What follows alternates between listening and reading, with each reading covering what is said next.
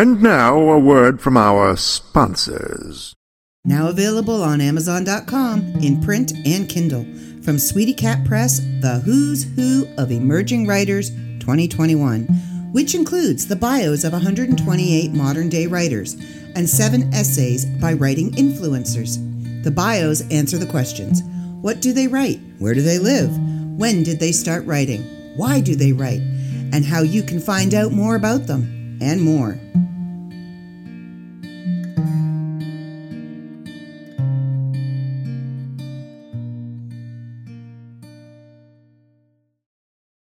I'm Christopher Bice. I'm the author of a New Age poetry book called Escaping the Darkness, Running from My Dreams. This isn't one of your grandmother's poetry books. Okay, I do some traditional poetry of love, death, and inspirationals, but I also write about all the insanity hiding in my mind. Come experience the stories that are fleeing a tortured mind. Ride the wave of emotion and fear. Shed a tear, find the light, or maybe learn to fear the darkness. We are in the final countdown. Look for my book, Escaping the Darkness, coming this June. And tell your grandma to stay away. Submissions are now open until August 1st for the Sweetie Cat Press anthology, The Whole Wide World. The submissions should be episodes of no more than 3,000 words and as few as 50 words about the worldwide adventures of Detective Curly Knucklewad and his assistant, Miss Wanda Wowzer, as they go on a manhunt for the unknown thief of the limp noodle sauce recipe stolen from the secret government food laboratory in San Francisco. Submission guidelines are in the blog section of the Sweetie Cat Press website at sweetiecatpress.com. That's sweetiecatpress.com. sweetiecatpress.com. Summertime is here, and the best way to beat the heat is with these great deals at MythMart.com. Join the adventure with sisters Emma and Olivia as they journey through the land of imagination in search of Yoon, the magical unicorn, in David K. Montoya's The Missing Unicorn and the Land of the Zombie Fairies. Or travel with poet Christopher Bice as he shares his thoughts on love, death, inspiration, and madness in Escaping the Darkness, Running from My Dreams. If fantasy romance is more your speed, join Celeste and Merrick as they figure out how to defeat the evil Ren doll while they figure out the plans of the elders in Stephanie J. Vardy's The Chosen. Like comic books? We got them too.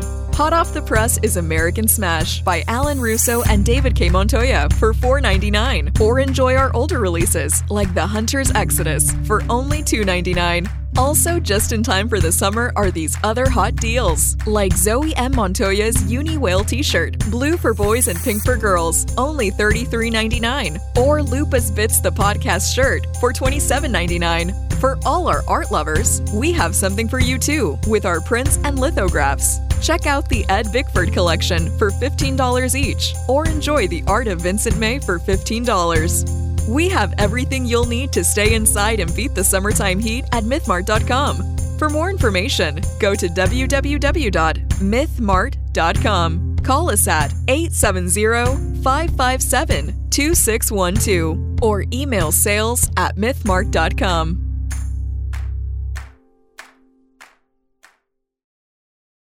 And now, enjoy this free JZO Modcast show.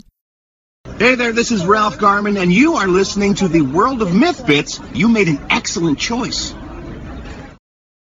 Welcome to the World of Myth Bits. We are your hosts, Jenna and Joe Sparks, and this is episode 136. Welcome.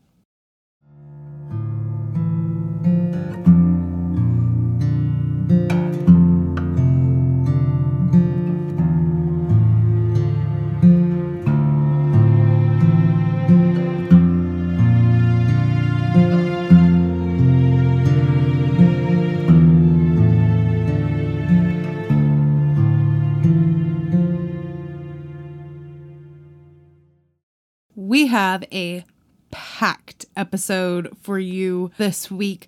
Not only will we be premiering Abducted by Dawn DeBrawl an audio experience, but it is also the review episode. But first and foremost, we have some news to kind of jump through, so let's get that out of the way. First and foremost, MythMart has received their final shipments and is completely in stock with everything. Woohoo! Second bit of news. American Smash is set to launch for July 2nd, and that is right around the corner, and I am not thrilled with how fast this year has moved. Stephanie J. Barty and David K. Montoya will be meeting this week to look at the progress of the 2022 it feels weird on my mouth. 2022 publications list. And a fan favorite is expected to receive a Dark Myth Publications contract concerning a series that might be found in the magazine, and it will see print this month.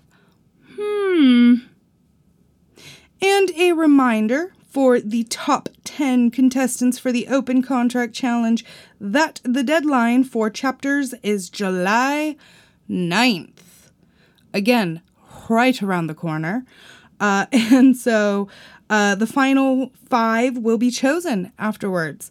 Go ahead and email your finished chapter to Walter G. Esselman at opencontractchallenge.com. And also a reminder that advertisers who purchased ad space will be across not only the magazine, but Jay's Domain / Dark Myth owned websites across the board.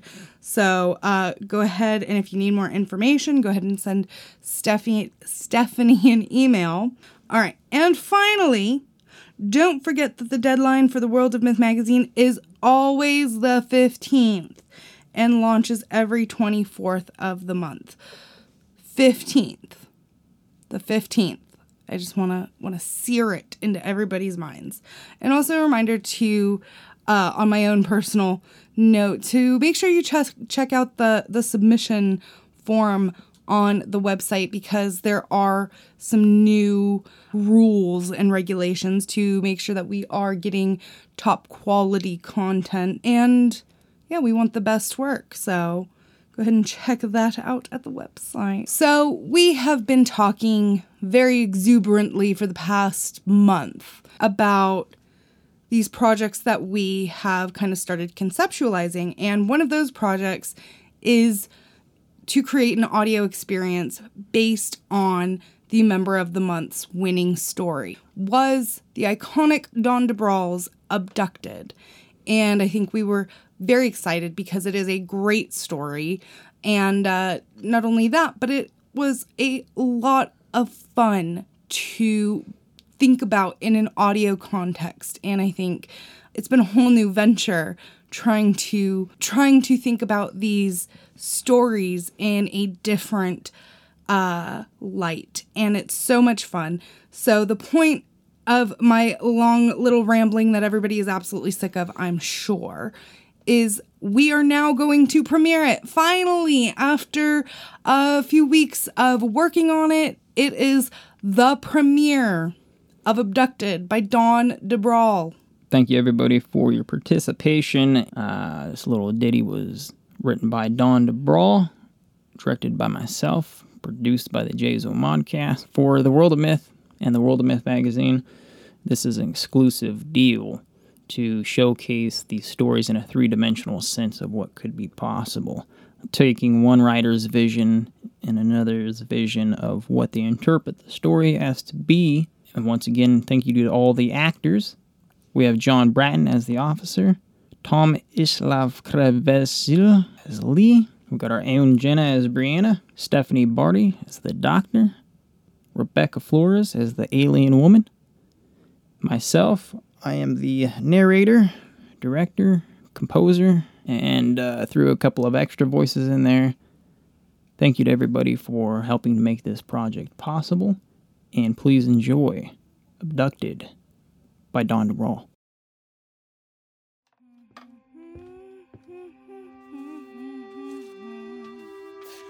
Brianna Malcolm was expecting a delivery. She and Lee paid for a baby, and the child would be delivered to their doorstep. She knew this was the due date week of the birth mother. The nursery was ready. The agreement with the attorney was the delivery of a healthy child, nothing more. She would get the child, a clean bill of health, along with legal adoption papers. When Brianna told her boss she was adopting a baby, her work was very supportive. The nursery was ready, a very non-committal yellow and green, so any sex they got would fit the room. Everything was laid out: diapers, cotton balls, onesies, cans of formula, bottles, rocking chair, cradle, and a crib. Brianna loved to go into the room and sit, looking at the nightlight shining stars onto the ceiling as it played soft lullabies. What baby wouldn't love this room? The attorney had called her at work yesterday, saying labor had started that she shouldn't go too far from home. Brianna punched out for her last day of work for the next 2 months and came home to wait. Today or tomorrow, she supposed, pacing the floor.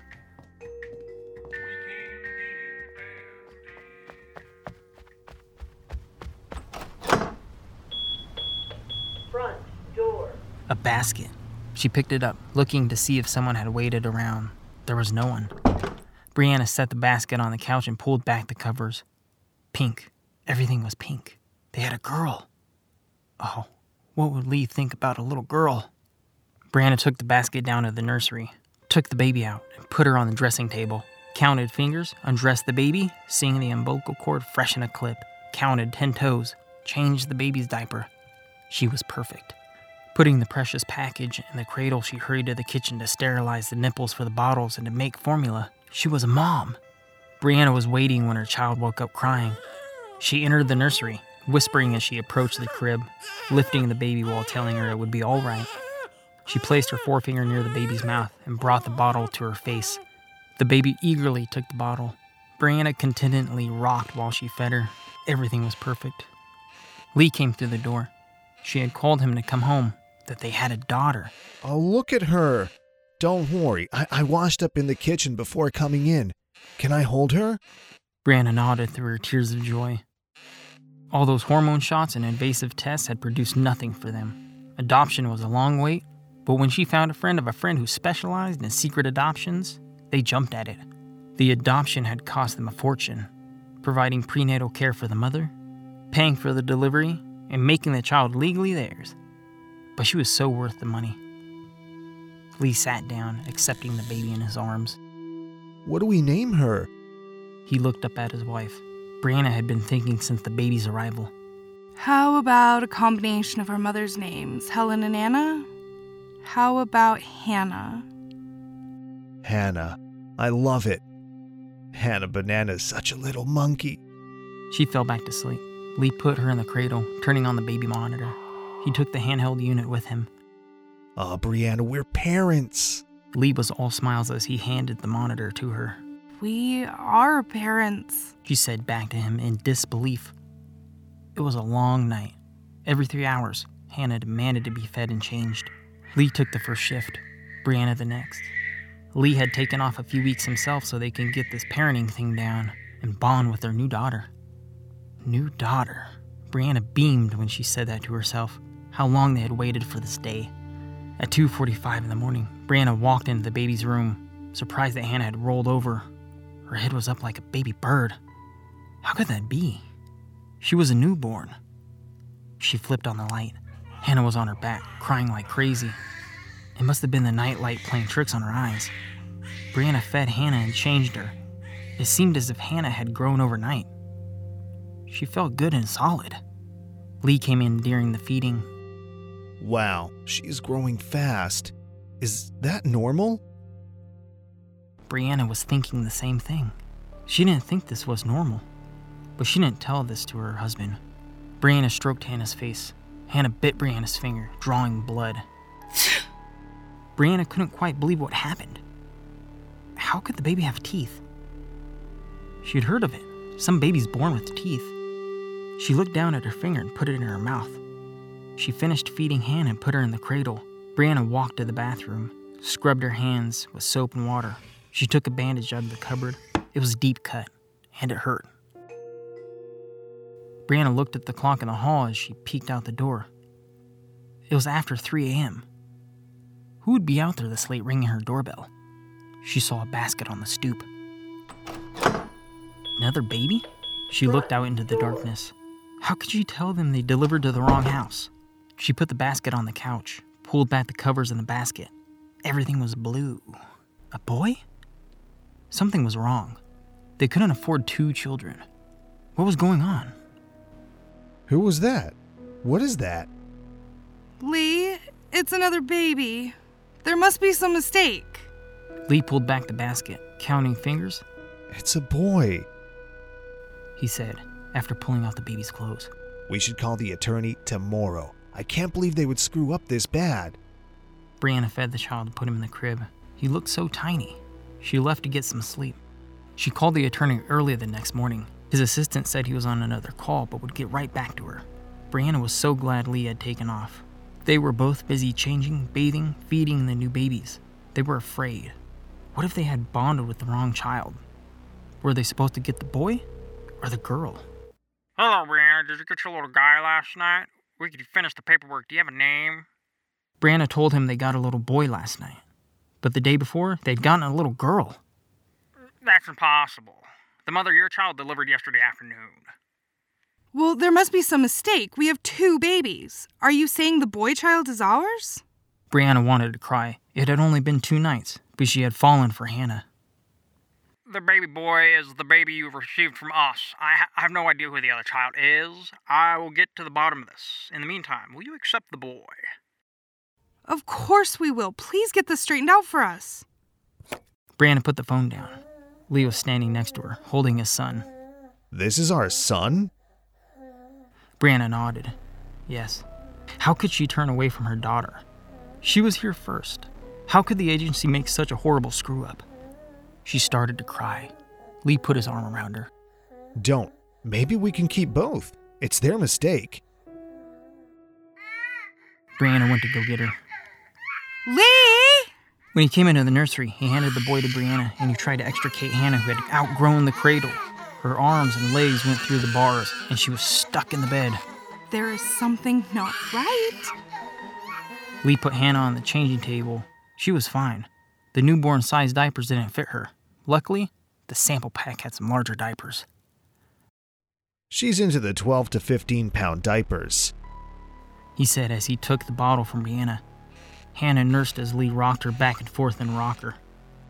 Ouch! Lee, what? She bit me! Brianna put her son in the cradle and took her daughter while Lee went to wash the bite. Brianna pulled down Hannah's lip. A row of razor-edged teeth filled her mouth. Brianna gasped. Hannah had grown a full set of teeth last night. Hannah was not a normal baby. Brianna shivered. She was afraid of her daughter. Brianna was still holding Hannah when she answered the door. Oh, thank God you have her. Excuse me? Brianna looked at the couple in her doorway. They didn't appear to be human, though they could pass for human from a distance. The size of them, both well over 6 feet. The woman smiled. Her teeth were rows of sharp, razor-edged points, just like the ones in Hannah's mouth. I'm sorry, we are the Marks, and our daughter was delivered to the wrong house. As soon as we found out about the mistake, we came. The attorney called us this morning. What? Brianna held Hannah to her tighter. Lee! Here's the card of our adoption attorney. Brianna saw the same business card that she possessed. Thank you for taking such good care of her. Before Brianna could say a word, the large woman snatched the baby out of her hands. Hannah was now the size of an 18th-month-old. Lee came up behind his wife. What's going on here? Lee could see how the baby stopped crying as it snuggled into its mother's arms. You can't do that. This is our daughter, Hannah. He reached to grab the child from the woman's arms. The new mother screeched an unearthly sound. Hannah reared out of her mother's arms, biting Lee's hand, ripping 2 fingers off. Ah! The couple ran with the baby to a spaceship parked on the front lawn. Lee and Brianna chased them, not far behind when the door closed. They stared in disbelief as they watched the ship hover and fly off.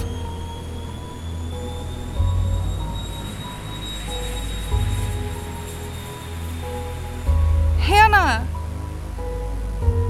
She saw her husband bleeding profusely. Brianna ran into the house, grabbed a dish towel, wrapping it around Lee's hand, trying to stem the flow of blood. We need to go to the hospital.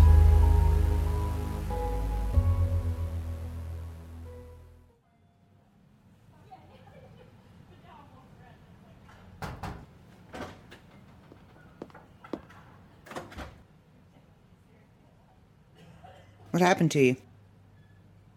Meat grinder. I was making sausage. My hand got pulled in. Needless to say, there are no fingers to bring back to you. The doctor stitched Lee up in the emergency room and gave him a tetanus shot. Cute kid. What's his name? Lee. Bradley. Both parents answered at the same time. They glared at one another. The doctor looked at them strangely. He's so new. How old? Born yesterday, and we're still discussing the names. They hadn't finalized the adoption yet. Wow, he is new. All right, we're almost done here. We'll get the nurse to come in and discharge you. I'm putting you on an antibiotic and some painkillers. Thanks, doctor. Lee and Brianna turned to one another. Bradley? Where did that name come from? A combination of my name, Lee, and your name, Brianna, just came out. Sorry. They sat in silence waiting for the nurse who came in a short time later. She went through the instructions with Lee. Several officers burst into the room as the nurse left quickly. Brianna and Lee Malcolm, you are under arrest for kidnapping. Wait, what? Call our lawyer. We paid for a legal adoption through Thomas Vangor. Call his office, please. Brianna handed the business card to the officer, who left to make the call. The number has been disconnected. That's impossible. I just talked to the attorney this morning. The two were led out of the room while the woman who gave birth to Bradley came in. Oh my God, you found him. Thank you so much. She scooped the baby out of the carrier, holding him to her. Why are we being arrested? That baby was born here yesterday, taken from the nursery. He was kidnapped. But we're innocent. What about our daughter? Daughter? Yes, the abnormally tall couple took her away in a spaceship. The officer looked at his partner and put his finger up, circling it at his temple, the sign for being crazy. Brianna protested, struggling all the way to the squad. Dispatch to unit 113, 1054. She couldn't believe it. This morning, she and Lee had 2 children. Now they had none. And they were going to jail. He wasn't your baby, took him anyway.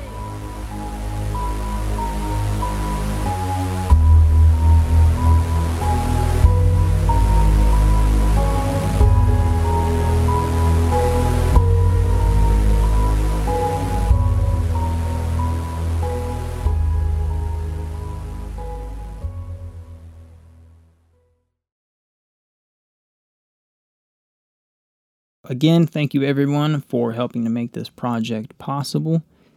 Thank you to Dawn for the story, and one of her original songs, Lies and Deceptions, was used. Thank you very much, Dawn, for both, and I am very excited for next month from Stephanie J. Barty, Penance. Keep an eye or ear out for that. It is time. Issue number 97. Oh boy, we are closing in on 100 episodes. I cannot wait. It's going to be terrific. And this issue was another absolute delight. Great, great, great work made it into this episode, or this issue. I said this is a packed episode, guys. All right, so let's start with Drabble and Flash. Our first story, The Time-Traveling Healer, Episode 3, by Mr. Jim Bates. Yes. I know I said it last time, but I love Jim's short takes. There is an urgency in the presentation, and my only, most teeniest complaint, and it's the usual, is about how spoiled I am and want it all now. But patience is important, and Jim certainly knows how to deliver and always make the wait worthwhile. So I absolutely am excited by this entire tale. Excellent work, Jim. Absolutely, Jim. I am very interested to see how Amandi has come about with his abilities. I'm pretty sure, is that the one who's going to be healing? We'll see. Excellent work on that, sir. All right, and our next story, The Witch in the Corner House by Peggy Gerber. Now, this one is a delightful little tale of satisfying retribution, and I enjoyed it immensely. It was silly, but in the right ways, and tactful, and it was funny. And I love a good revenge story. And like, by the time I was done reading it, like, I wasn't even like smiling ear to ear. It was just that like my lips were pursed, my eyes were squinted, and I was just nodding like, yeah, right. You know, that was like I love this. That's pretty interesting revenge tale right there. Interesting little ending right there, especially how they handled the ending. It was a little. They're all nonchalant about it. Well, I think maybe I'm just a jerk. I don't know, but like I feel like the nicest of people. You know, you reach this point, you care and you care and you care, and you put so much effort into these. You know, being mindful of others, and then they're just like, you can only handle it when there is no returned kindness. Right. And I feel like that's the satisfaction, because it's like, it's that breaking point, and like nobody cares, because why should they care about this person who's been consistently hurting them? Anyway, I thoroughly enjoyed it. Excellent work on that. All right. And our third story within Drabble and Flash, On the Bridge by Gabriella Balcom. So Angels and Demons, I think, is Gabriella's forte. So this was a nice little fixture in that concept. I enjoyed it. She seems to have a recurring theme pop up on this one again, huh? Yeah, that's what I'm wondering, like if she's working on something of like a themed piece. Right. Because it's a good little story. Thank you very much. All right. The Last Elf by Christopher Bice. Gorgeous, stunning, super heartwarming, and it just kind of piles on, I guess you could say, the anxieties and treacheries of combat or battle. And it was just absolutely magnificent. I loved the depth of that, and especially just that last statement, which is the title. But it just it hits you, like it punches you. Right, that one's like really visually pleasing on that one right there. Thank you very much, Chris. All right, Tooth and Nail, a love story by Peggy Gerber.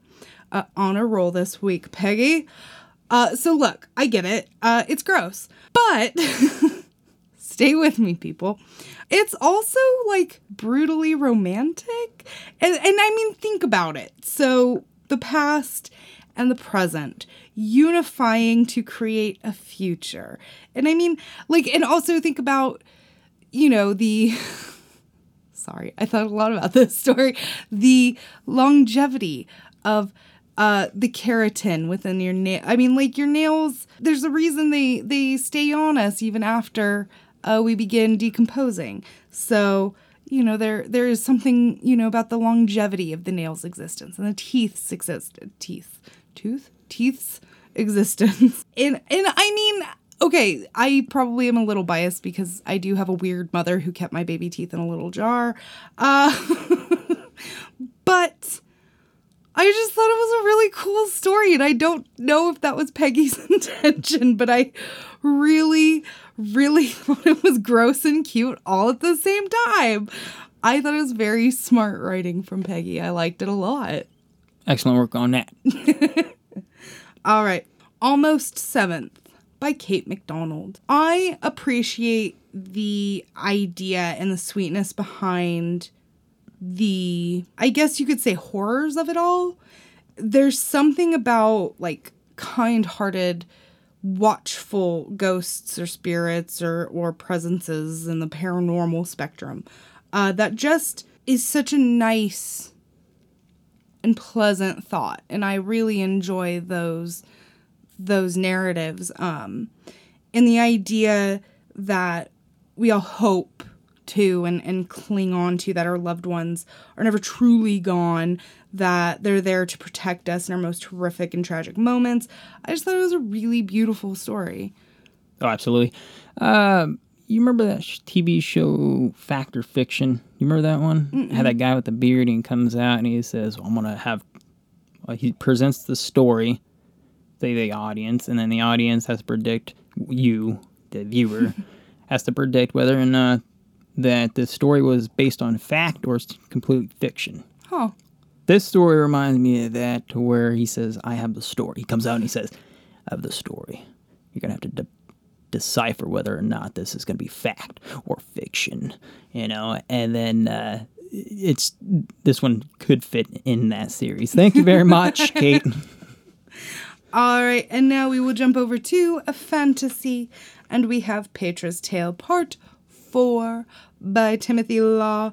I love this venture into Petra's past. I also love seeing how she interacts with varying characters. I think I even made that comment last time. I just love how she interacts with people. She is a delightful character.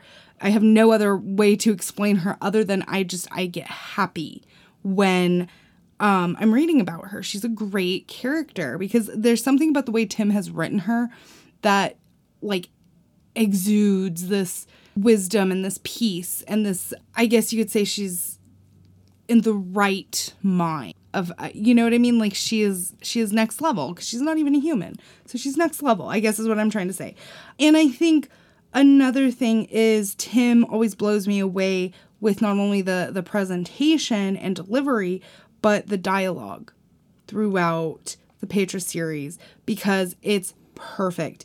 I think I wind up complimenting his writing with the dialogue every episode, and I can't help it because it just flows so naturally. And especially when you're writing fantasy or even historical fiction, anything, dialogue can very easily get warped into something that does not have a good flow, that just sounds really weird, that it doesn't sound like it's actually being spoken. And Tim has achieved that with this fantastical piece and just maintained that flow of it being believably dictated by somebody. So yeah, I'm super eager to read more about this ship and its inhabitants and just how the troop will garner passage. So I just really, really thought this was a great addition. You said it all, Mama.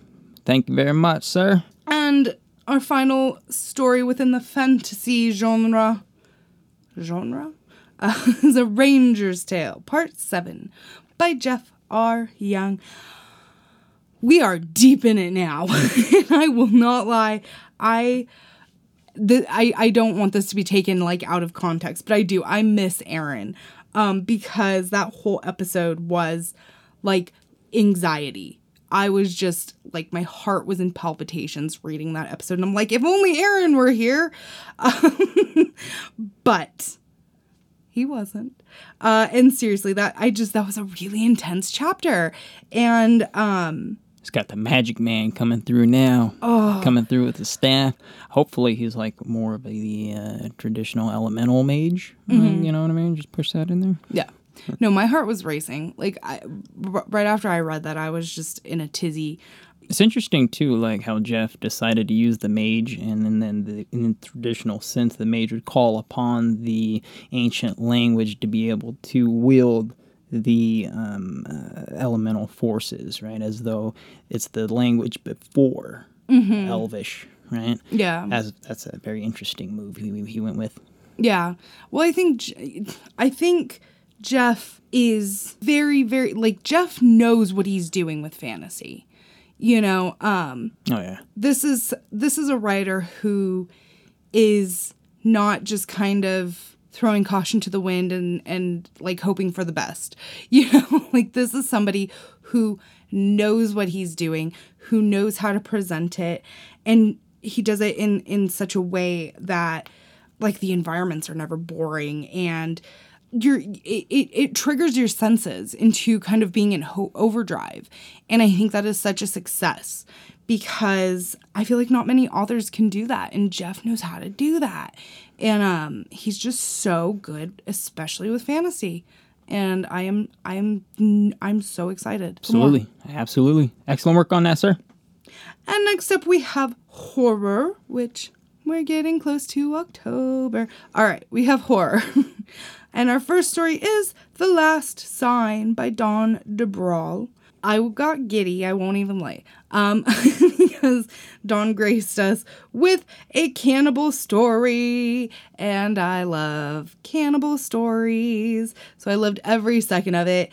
Amazing, delightfully gross and disgusting, but also fascinating, and it was very original. And I feel like it's hard to be super original with cannibal stories because... How does it end? No. Exactly. Like you can, I mean, you know, even like it's you can only go so many directions with a cannibal story. And Dawn kind of just knocked it out of the water, out of the field, whatever the saying is. But I'm such an advocate for Dawn's work, so I'm a little biased. I know that. But I love it when she kind of like stretches into these new territories because we are never getting repetition from Dawn, ever. It is always something new. Yeah. And it seems like she's got something fresh underneath that bedstock every issue. And not to like keep Dawn on this pedestal, but yeah, it's always some putting the pressure on, buddy. I know, it's always so worth it because it's like, ooh, what are we gonna get this month? But yeah, I would love to like get a peek inside Dawn's mind because I bet it's a really like cool but also scary in the best of ways in the creative sense place to be. So I thought it was just a great story that like teeters on fantasy but isn't, you know, and that's how Dawn always works. I love it. Okay. Yeah, I really enjoy this dystopian future take on there. Thank you very much, Dawn. All right, and then we have Penance Part 2. What in the fresh hell is this? By Stephanie J. Barty. So I have a love-hate relationship with lore regarding Roanoke because of American Horror Story. That was a wild season for me. Anyway, so sorry, Stephanie, that like my brain went to that. But on the other hand, I'm also very excited because all of a sudden that like love-hate relationship has kind of morphed into a love because I'm very, very eager to see where Stephanie guides us throughout this lore and how the past meets present in this sense, especially in an area that has so much history. I think it's going to be so much fun to weave through all of this. And I think presenting us with this ancient being that, you know, we're still learning about, who's awakening in the present, is there's so much room for entertaining concepts and storylines. One part about that story I really enjoyed was the depiction in which if you were to take her creature and eat a piece of the creature, like a piece of the flesh, then it would create another one of the original monsters, like the werewolf or the vampire. I really that lore dug that. Is super, super cool and really well thought out. I really like that idea. So I'm super excited, especially to learn more about, you know, the story's names or title, right. Penance. You know, how we're going to explore that. I think going to have to get into the right mindset for that score right there. Oh, that's going to be fun. I think I'll start with a harpsichord. Yes. I'm here for it. Absolutely. But yeah, that was an overall great addition to the entire story. Excellent work as usual, Steph. Thank you very much. Beautiful. All right, next up is action and suspense. And the first story is The Kingfisher Part 1 by Walter G. Esselman. You know, you always got a good start. Like, you always know something's going to be going, like, right when you have it's almost like a memory bank. Like, so he starts off with the memory bank of of this vigilante hero who is unaware that he's a vigilante hero. And that's always, I love that. that's always a good sign when you have a character who is questioning their own existence. Reality, yeah. So that part, I'm just going to put that up beforehand. Excellent on that. Yeah. I love how it's, you worded it really well with that, like, not even being aware that he's a vigilante or superhero, whatever you want to call him. And so it makes it really fun because it's like an origin story. And it read and felt like a graphic novel because the imagery was so striking. Right. And so it's like playing a first person shooter game, right, where it's like you are in this vigilante's present mind, you know. And I think how Walter presented it, how we're just as confused as the narrator, seeing everything as he is, sometimes writing from a first-person narrative and maintaining that mystery, that shroud of, I guess you could say, ignorance, of not knowing what is and what isn't, without the accidental inclusion of, you know, the God's eye. I can't even explain how well Walter did it. And I think it was really, really perfectly and beautifully presented and narrated.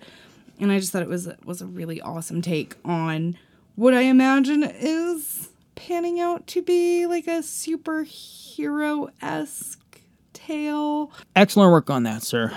Can't wait for the next part. All right.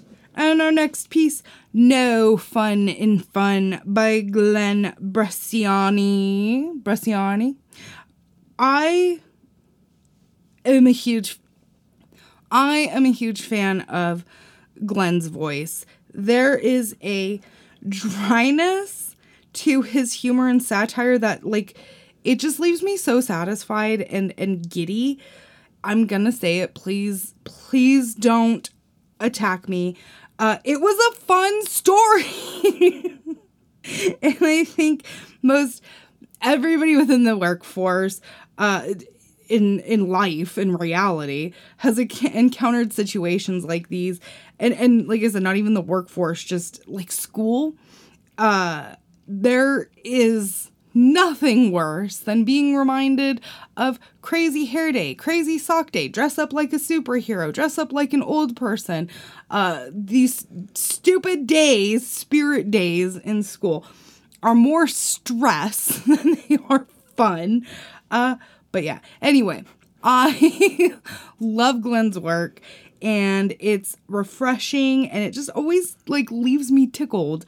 And it was just the funnest of the funny and fun. And did I mention it was fun? I love it. Said it best. Thank you very much, sir. And jumping over to science fiction, and our first story is The Perfect Score by James Rumpel.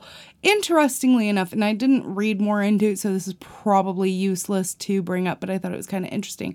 I actually saw like from a scientific engineering website, again, take it with a grain of salt, that within like the next 20 years, we're actually going to be able to just like click in data into our brains. I thought that was kind of interesting.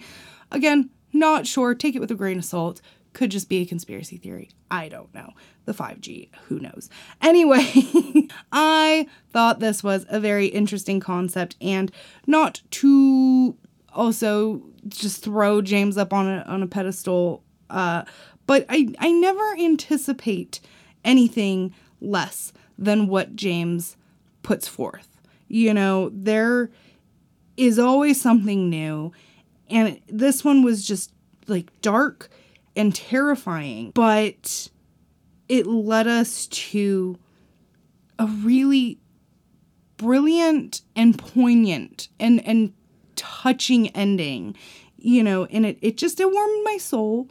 I thought it was just a really, really cool, beautiful story. You know, I think what James does so powerfully too, especially in this piece, is the fact that the science fiction aspects aren't the stars of his story. You know, it's the heart and the humanity that is the star in the science fiction environment. And I think that's a great success.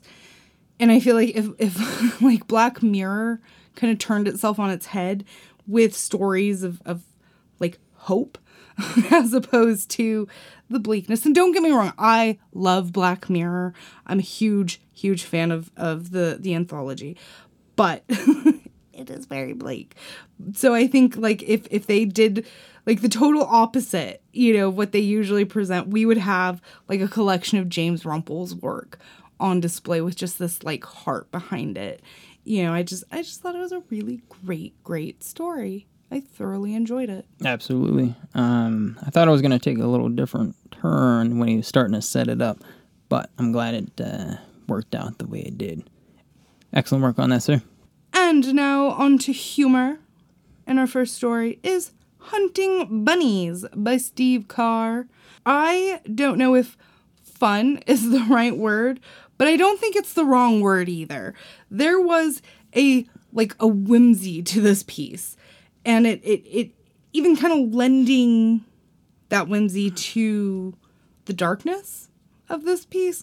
And there's a moment that I had to pause and wonder if this is like some kind of psychosis, It kind of made me think of that movie. Do you remember that movie Bug with Ashley Judd and King Michael Shannon? Right. It just so and that was a dark, bleak movie that really traumatized me. But so I don't mean anything negative by that. I just mean in the sense that if you've seen it, it's about this, essentially the psychosis where these people think there is an infestation of something. Anyway, I really enjoyed it and couldn't wait to see how it was going to wrap up. And I thoroughly enjoyed that ending, as dark as it was. And also a great example of why I am a huge advocate for aquamation over cremation, because that's just a pain in the butt. And aquamation is not so brutal and messy. So great work, Steve. Thank you very much. If you ever want to talk to me more about aquamation, I am more than happy. Excellent work on that, sir. Thank you very much. And next up we have 1011 by Timothy Law. I feel, and maybe I'm jealous, but I feel like this was just World of Myth fan fiction in the best of ways. And I was cackling the whole way through.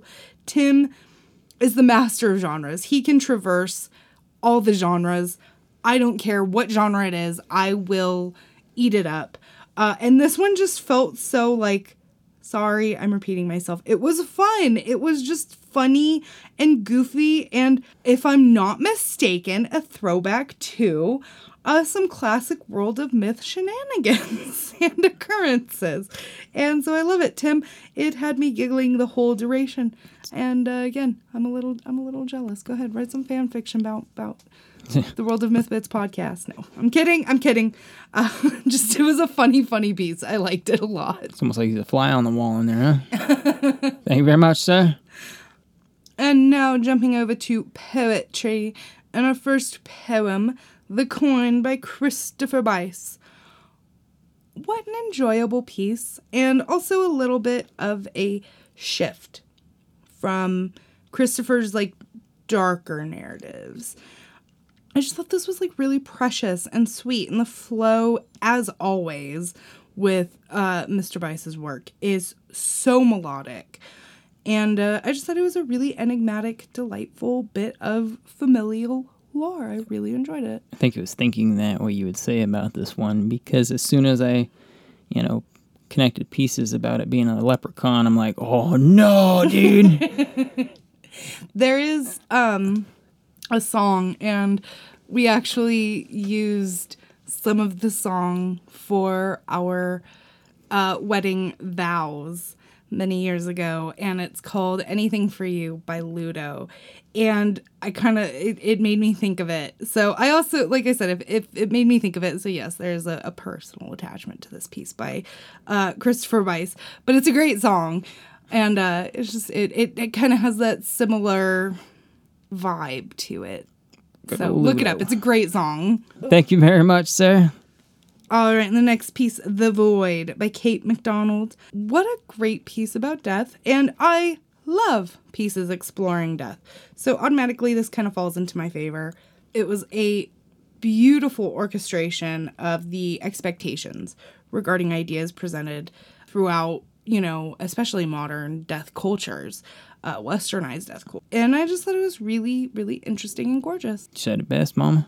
Thank you very much. All right, next piece, The Seven Sleepers by Linda Imblar. I'm not one particular familiar with the Seven Sleepers. I honestly had to look this up. From what I can imagine, it is a very accurate poem on the Seven Sleepers. Come hither, demons. Thank you, Linda. Yeah, I always think it's fun to kind of have these nods to biblical lore. So I thought it was an interesting piece for sure. Thank you very much. And our next piece, Wish Upon a Sunrise by Anne-Christine Tabaka. As usual, I feel like Anne she has this narrative that is such a subtle way of relating to in this very fantastical realm. And it kind of reminds me of one of my first literary loves, Francesca Lia Block. The way she kind of presents this darkness in this very, I don't know how to explain it. Like, if you can see my brain and how it works when I am reading Anne's work, it would make so much more sense. And I hate that I cannot put it into words.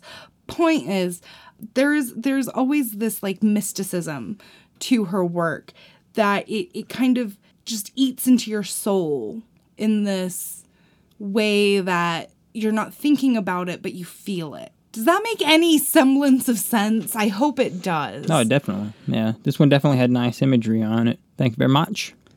All right, and next piece, Wallflowers by Jeff R. Young. I always love Jeff's diving into the intimacies of like purity regarding love. He does a really beautiful job of relaying these experiences in a way that is drenched in peace and reverie. And there's always such a payoff and like being a part of that audience, and just absolutely beautiful, absolutely gorgeous. Definitely a very calming work of art. Oh yeah, definitely. As soon as that romance section opens up in the magazine, this dude is going to dominate my man. Thank you very much, sir. All right, and the next piece, On an Icy Planet Far, Far Away by John Gray. Excellent. This is an excellent poem about homesickness in a very astronomical way. Thank you very much, sir. Well, yeah, and I like how John kind of throws these distant realities at us in a way that it kind of takes a minute to catch up to, because you first start reading it and all of a sudden you're like, wait a minute. And then by the time you reach the end, you're like, his work is a beautiful existential crisis, I think. A beautiful one. Can that be a thing? Is that an oxymoron? An icy one. a chilly, I would give anything for a chilly existential crisis. But yeah, I thought it was really, really interesting work. Excellent work, sir. All right. Next piece, Earth, Air, Fire, Water. No, you need to say it with me. We gotta go. Okay, let's do it. 1, 2, 3. Earth, air, fire, water. Nothing happened. I had to have my craft moment. Nothing happened. Earth, Air, Fire, Water by Stephanie J. Barty. Oh, you always are saying that. Oh, you say you're sorry, you're sorry, you're sorry. He's sorry. That was actually a really good impression. All right.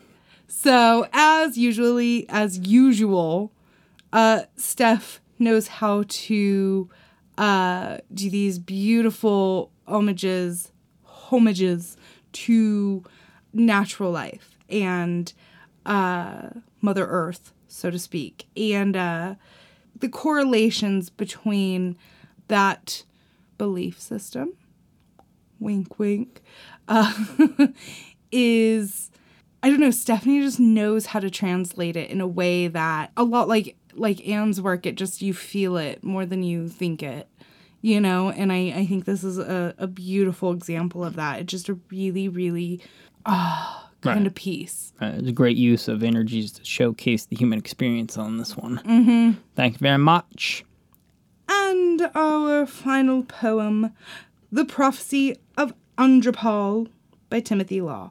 So again, I reiterate what I said about Tim before, is how he can traverse these genres in a powerful way. And this is a pristine example of how he has been able to take this lore, word of the month apparently, lore of his stories and deliver this haunting piece of correlation with his work, you know? And I thought it was a really cool way to integrate the writing style of the Petra stories and that whole world.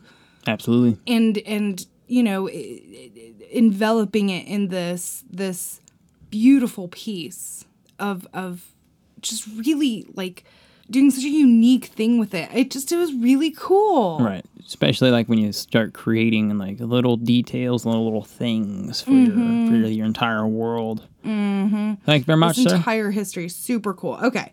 Absolutely. Thank you very much, sir. And now we will be moving on to art. And our first piece, Beanie Boo by Zoe M. Montoya. Beanie Boo, I just like saying that. Beanie Boo is so cute. Those little rosy cheeks and those little tiny baby pink ears. I'm in love. It's just so cute, Zoe. And also, I really appreciate the work on the shading as opposed to like using the same tonal value all around.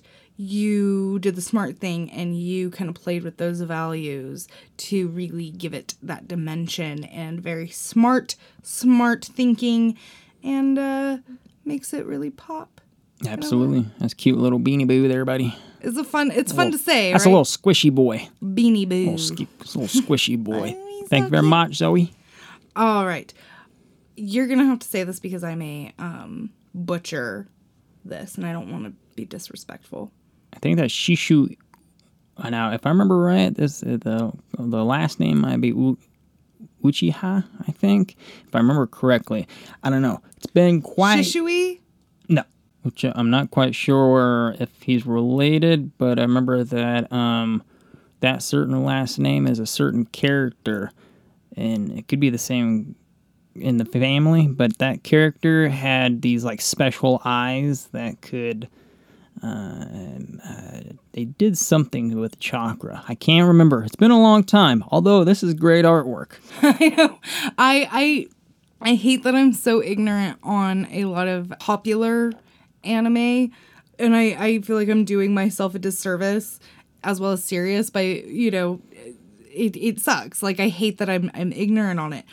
But to judge the artwork, it is so clean, and it is always my favorite part of seeing Sirius's work. And I know I comment it on every month, but that cleanliness is heart-stopping, and I love it.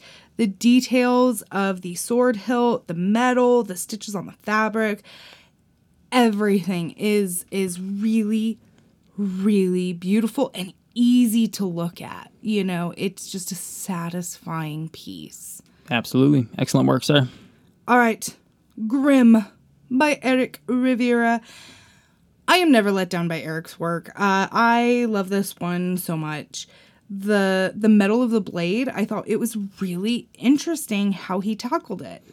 You know, to kind of do that more circular shading as opposed to very linear gradation. I thought that was really interesting because it kind of adds something new to something that you expect to see. Oh, absolutely. You know, the folds in the fabric, Again, I'll reiterate, I hate fabric. It's a pain.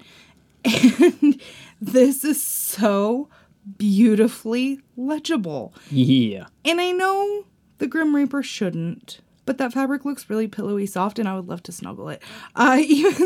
Even the detail of the little rodent fella on the shoulder was very nice. Yeah, just not to mention the background and the clouds. Beautiful, beautiful, beautiful. So 10 out of 10. Absolutely. My man does not disappoint. Thank you very much, sir. Next one. By Ed Bickford. Gorgeous inked piece. I can never shut up about Ed's palettes because he has such a keen eye on his color stories. I love this piece and everything that is like suggestive about it. The tubes and the scales and all those like implied textures. Right. They are stunning, and it's like across the board, everywhere you look, there's some kind of meal for your eye. And speaking of which, the little eye that we have in there, that's just so barely visible. I don't know why. I just kept looking at it. It's so gorgeous the way he did that. So just beautiful anatomy, beautiful everything. Love it, love it, love it. Absolutely. I really enjoy that mask on there. Thank you very much, sir. Next up, Daydreaming by Boriana Ananiva. My notes is just like, wow, 50 times over and over again. Wow, wow, wow, wow, wow. Yeah, I am in absolute awe of this piece. There is so much innocence and such a dark, like, I guess you could say sweetness that shines through this piece. And I always adore when artists are able to manipulate skin tone palettes, because it's hard. It is really hard to do it well and to maintain that legibility. It's really easy to make it really muddy or to make it look just bad. But Boriana did phenomenal. And as always with Boriana's work, the eyes, oh my god, those eyes are stunning. I love it. It's probably one of my favorites of Boriana so far that I have seen. I love this piece so much. Absolutely. That's beautiful work as always. Looks like a digital masterpiece right there. Thank you very much. All right. Pumpkin Spice by Rebecca Illich. Is it Illich or Illich? Let me know. All right. Cute, witchy baby. Adorable. Love it. Sorry. This is another episode where I stand up on my soapbox about palettes. I guess it's the palette episode. Because I am also a huge fan of a good purple and orange palette. It's super cute. And this harkens back to pixel art for me. And I don't know if anybody else was ever really into it, but my friend Jules actually sent me a video about it from like back in the day, the whole quote unquote dolling community that Jules introduced me to, and that's where I kind of got my start within our world. And it was you would have bases that people would create in pixel form, and you had everything across so many different styles, and it was always really cool. And then you would decorate them, you would adorn them. Some you could change, others people had rules about not changing. It was a whole thing. I have like CDs filled with all of my pixel art. Anyway, I don't know why. It's just this piece really brought me back to that. And so, yeah, I just thought it was a really adorable, great piece. Absolutely. Looks like somebody else is also ready for Halloween. I think we are. Rebecca and I are like definitely of the same mind. Yeah, those palettes are pretty amazing. Thank you very much. And finally, The Kingfisher by Walter G. Esselman. I love me some art tie-ins. The graphicness of this piece is really cool, and I don't know how intentional it was, and maybe I'm completely ignorant. Please feel free to correct me. Please, tell me. But you can really see the inspiration of traditional Japanese art in this piece. The palette, everything. It's the shape, everything. It's very, very graphic in that traditional Japanese style. It's just super cool and super fun and super sleek and dynamic, and it really defines its own tone. You know? Absolutely. It was a little interesting because Walter's interpretation of this character, I had a little different vision in my own mind, but I'm glad that these came together because he has a little bit of Japanese influence, the little samurai jack dusting over that thing. Okay, so you got it too, yeah, right? So I felt that was very interesting. So that really piques the interest on his story. Excellent work on that, Walter. Thank you very much, sir. That is going to take us into the review section. First up, we got the movie review of Cruella by our own Jenna Sparks. She gives an in-depth detail of the movie Cruella. However, I would like to point out one particular scene in that entire film that was my particular fave. I had to bring up this scene in the review, but yeah. Is not as intense as you. I Want to Be Your Dog. Right? Seeing that they have the runway and Joel comes out on the guitar. Fry. Right?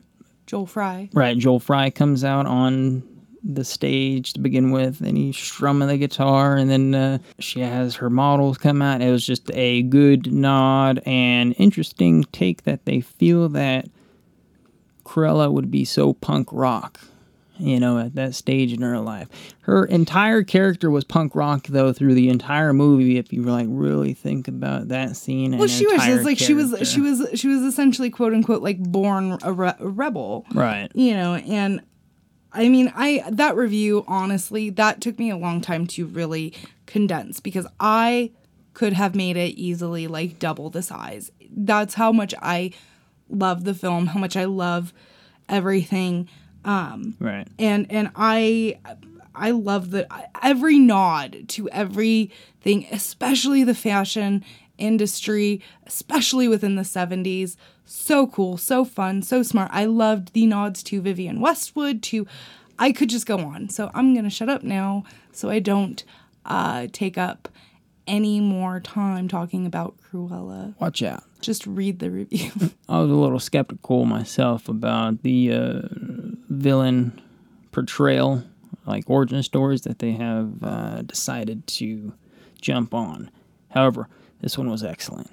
And Joe does not. Most movies I show you, you don't love. You're kind of like, oh, I don't know what to do with this in my head now. You know? Take the information, check. Yeah. Next box. But yeah, it is definitely worth a view on that. Thank you very much. After that, we have the review of Pierce Brown's Red Rising by Michael A. Arnold. I am very glad that Michael had mentioned in the opening paragraph because it sounded like this video game I played a while back. Then, luckily, Michael posted the name, Red Faction, because I was reading through the first paragraph and was like, you know what? This takes me back. I am glad that he are on the same wavelength as that. Which is weird because you completely accidentally spoiled Resident Evil 4 for me. Mm-hmm. And you haven't played that game since, what, 2005? That is 16 years ago, sir. And you remembered that. No, it's weird, right? It's weird like how I remember those video games from that period in time. And I'm like, I love that video game. Half-Life? Remember that video game Half-Life, Michael? Huh? Remember? Nod it over, bud. Anywho, in Michael fashion, he breaks the story down with historical influence about this Red Rising. So go give that a look-see, and please get back to me on Half-Life. Thanks, sir. After that, we have the video game review of Ace Combat 7, Skies Unknown by Jeff R. Young. This one looks like an interesting flight sim fighting game. So if you are interested in... Was this the one that Mark Hamill did a voice in? I am not sure. Did not have that in the review. Sorry. Anywho, thank you very much for the review, sir. Go give it a look-see if you are interested in flight sims. Or it's not exactly a flight sim 100%, but... Near enough. Go give it a look-see. After that, we have the art review of Andy Warhol's 25 Marilyns by Michael A. Arnold. In this review, Arnold breaks down this postmodern piece and some delicious details behind the history and theory behind pop and postmodern art, as usual. Thank you very much, sir. Always informational. You know, Michael's articles are always a little tip-tap on the old intellectual pokey poke. Thank you very much, sir. After that, we have the Board of Minutes, where you can go and see what we get up to in the meeting hall around the round table or rectangle table. It has not yet been decided. So give that look-see over if you are interested. And there we have it. The review episode with Abducted tacked on the front right there. Once again, I would like to thank everybody for their participation in the magazine, for their stories, their works of art, their livelihoods put upon this internet page of ours. If you have any comments or questions or anything about Abducted or the review or just in general, you can reach me at joemsparks@jazomodcast.com. So please let me know. And I would like once again to thank everybody in the cast and crew of Abducted. And I am very excited for Penance from Stephanie J. Barty on next month's review. So, if you like what you hear, please get those pens or pencils, or I'm guessing now it's all computer. So get the home row ready, I guess. Or unless you're like me, get the chicken... The jabbing finger. The chicken peck ready right there. Angrily chicken peck that keyboard. And next week, Jenna will talk about the new keyboard she bought for an iPad and how it gave her a panic attack because she can't fit her fat hands on the home row. So that will be the next episode of the World of Mythbits. This is where chicken peck is king now. I can't help it. Mavis Beacon teaches typing, was my best friend in school. Mastered that program. Dude, I remember I had in my computer class in my 6th grade elective, I had signed up for computer class. And all we did was, this is probably why I don't use it, because all we did was home row on a piece of paper. It wasn't even a keyboard. Oh, that's weird. Right? It was a piece of paper. I'm like, yo, this is something else. It was something else. Yeah, I can see how that would be mildly averting for you. So, say no to home row. Okay. You're just such an aggressive typer, man. All right, guys. You can find us online at www.theworldofmyth.com, on Facebook and the Twitter at The World of Myth Bits Podcast and The World of Myth Magazine, and also on Instagram, The World of Myth Bits. Thanks for listening. Until next time.